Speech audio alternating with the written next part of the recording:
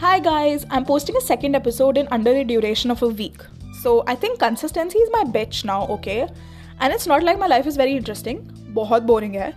I don't know where I bring so much content from. But it's mostly trash. I think so. But then again, you signed up for it.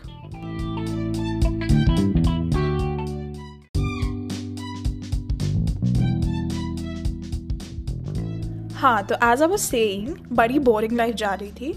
तो I tried dating sites. Plural भी नहीं, actually. I just tried Bumble. I know my podcast is not supposed to be in Hindi, but English में feel नहीं आ रही थी. So this is gonna be an amalgamation of both the languages. Sorry for the inconvenience caused. हाँ, as I was saying, I tried Bumble because I've been told that Bumble पे genuine connections मिलते हैं apparently.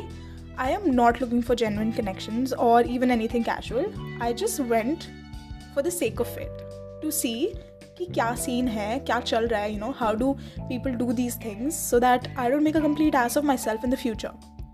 I went to see what kind of fishes were there in the pond. तो 2-3 दिन तो it was nice, बढ़िया है, but after a certain period of time you realize कि 10 लोगों के साथ वही same small talk करने में ना कोई मज़ा नहीं है. कोई एक हाय लिखता है and then वही what are you looking for on Bumble.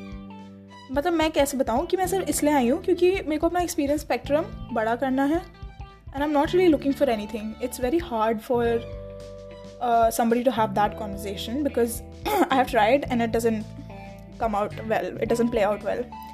And I know I sound like a player right now, but like, no, I'm anything but a player. And I am stuck in so many talking stages because of Bumble कि मैं गिनती ही भूल गई हूँ. And I speak for all of Gen Z when I say this, but more than anything, I need validation. And Bumble पे मुझे full validation मिला है. And it's only because I am a girl. बाकी कुछ matter नहीं करता है.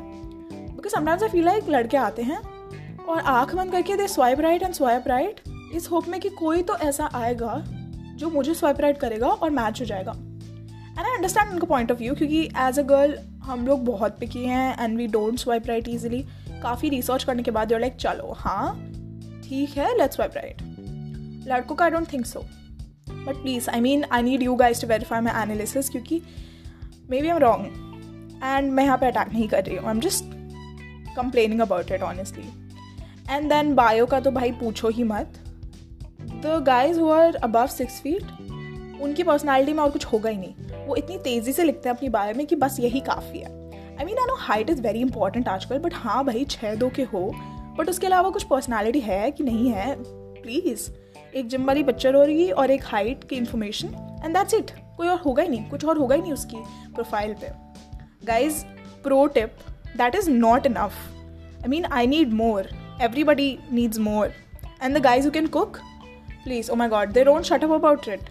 मतलब चाहे अपनी 19-20 साल की उम्र में उन्होंने सिर्फ इंस्टाग्राम ट्रेंड के चलते डालगोना कॉफ़ी बनाई होगी, but they will not shut up about it.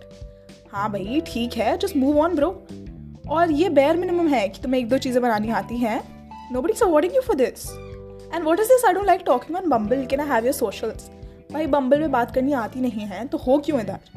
I mean, Instagram पे ढूंढ लो अपना सोलमेट. बेटर चांसेस है वैसे भी इंस्टाग्राम से सोलमेट मिलने के. तो all in all, Bumble was a roller coaster. Like any other dating site, I'm assuming. I found good people, I found weird people, I found creepy people. हर तरह के लोग हैं हर जगह. But it was fun. I mean, it was fun. I think after this I'll have to delete my Bumble account क्योंकि इस episode के बाद I don't think anybody is gonna match with me. But सही है, at least I won't have to answer the question, what are you here for on Bumble? So that's it for this episode, guys. Thank you for being so patient with me and listening till the end. And impulsive episodes are kind of my thing now, if you haven't noticed. So I hope you had as much fun listening to it as I did while recording it and writing it. So see you until the next episode. Bye.